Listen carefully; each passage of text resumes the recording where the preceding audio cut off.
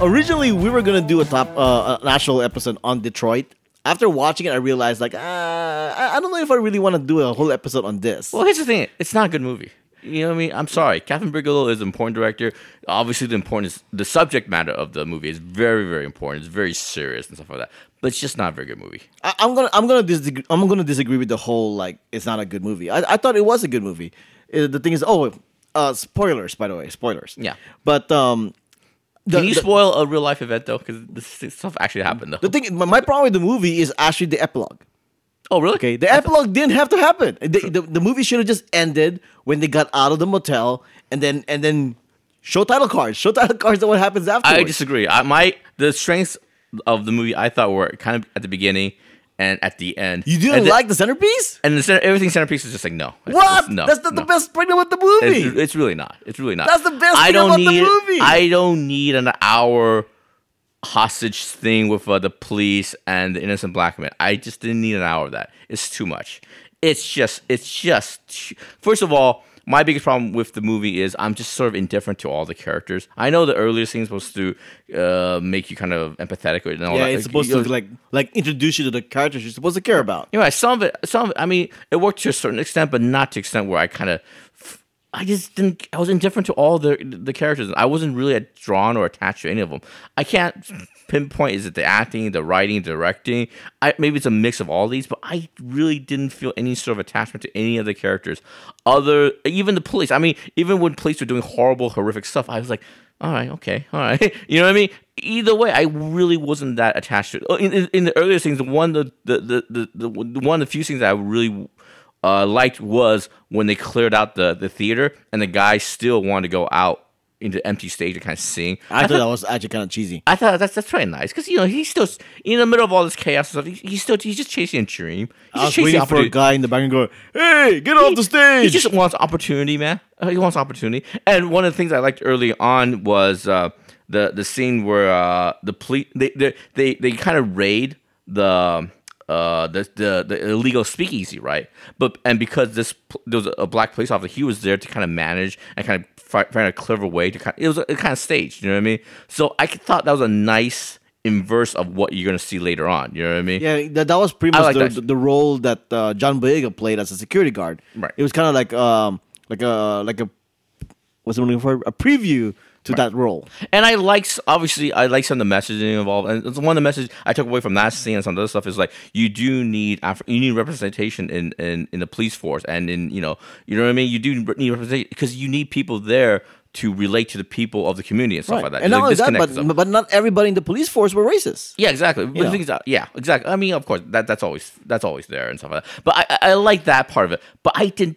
Just that whole 1 hour chunk of the guys being introduced to the girls at the poolside, and then being introduced to other guys in the hotel, and the whole standoff with the police, and it just went on and on and on. I actually like that. It's just too much. And also, I think one of the reasons why that thing didn't really move me, or I wasn't really gravitated towards it, is because you see in real life, because of smartphones, of stuff like, you see real life situations like that now. You know what I mean? In real life. So to have a fictional account of it doesn't have the same gravity to it. You know what I mean? You see real life footage now of innocent black men running away from police officers and getting shot in the back. There was a video released just the other week where you see the police officer from the body cam planting drug evidence, fake evidence and stuff like that. You know what I mean? So that stuff didn't really interest me that much when I saw it. Of course, it's horrible. Do you know the backstory and why it was done like this? Yeah,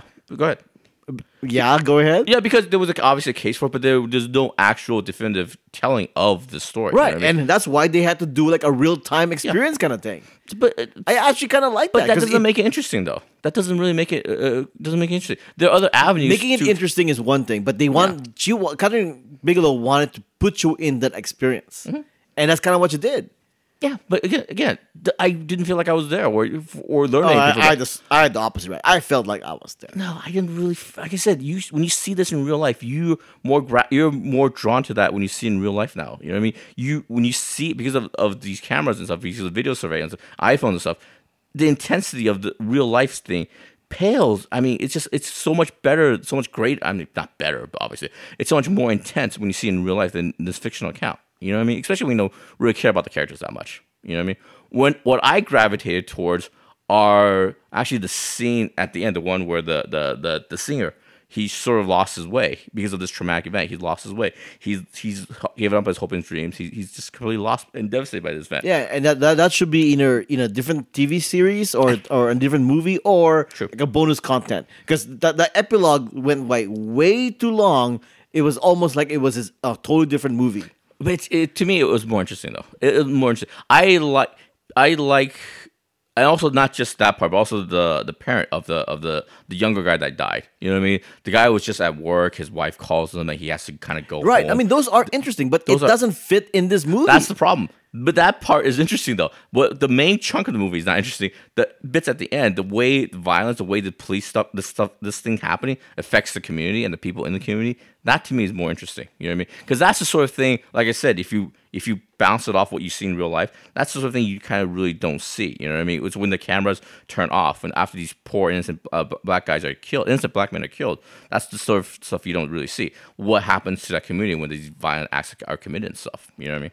So that's my biggest thing. Yeah. So basically, your thing is you didn't like the movie because you didn't like the centerpiece. I liked the movie because I did like the centerpiece. So we're just on two opposite sides in this regard. Yeah. And like I said, it just goes on and on. You mean the epilogue did? No, the middle stuff. It No, just goes the epilogue. on. I'm like, hey, this movie's really over. And I'm not even End just. it. And I'm not even just talking about the part where the police are just kicking ass and just being horrible human beings. I'm talking about the introduction with the two white girls. Like I said, those scenes go on, and then they move that boring conversation from the poolside to where Eazy-E is. Eazy-E is really good, by the way. I like Eazy-E in this movie.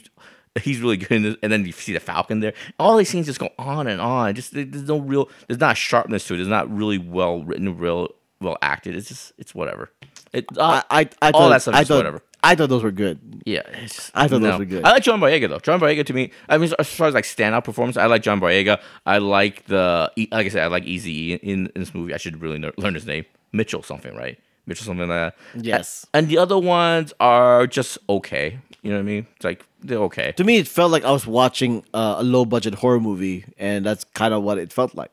If you're talking about like what kind of genres, it kind of vibe like I at some point it kind of vibed me of like a war movie. You know what I mean? War movie. Because these guys are behind enemy lines, even though they're obviously in the United States, they're in a big city, but they're obviously second class citizens. They're being trapped. They're behind enemy lines, and they're trying to escape this dangerous situation and stuff like that. You know what I mean? The closest comparison I can think of is Green Room. It reminds you of Green Room. I haven't seen Green Room. Yeah. The one with Captain Picard, right? Yes. Patrick Stewart. But Patrick Picard. Yeah, I like that part of it. I like that vibe of it and stuff like that, I guess. But like I said, it just goes on forever and stuff like that. She wanted you to experience what they felt, and that's kind of what it was. It was an experience. Yeah, I like that. Yeah, but the thing is, like I said, you have to care about the characters for you to go along with that experience, and you don't. And like I said, when you see this in real life and stuff, like you see it on the news and stuff all the time now. It's just different. But news is not a cinematic experience. This was a cinematic experience. Yeah, but the thing is, the cinematic experience is pale in comparison to what you see in real life, though. You know what I mean?